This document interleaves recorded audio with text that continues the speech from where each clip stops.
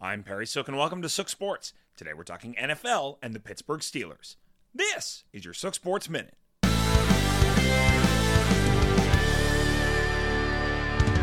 Oh, times they are a-changin'. There is a lot of change going on for the Pittsburgh Steelers this offseason. For the first time in 18 years, Ben Roethlisberger won't be under center for the Black and Gold after his retirement tour last year. The front office, too, had a change in command, as Art Rooney II selected Omar Khan as the new GM of the Pittsburgh franchise in May. And last but not least, there will be no more ketchup celebrations in the end zone, as the naming rights with Heinz have expired.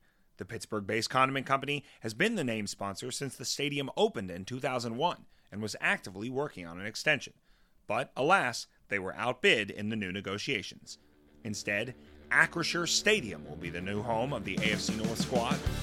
While the only thing constant is change, it certainly might take me some time to get used to the new look of the 412. This is your Sook Sports Minute.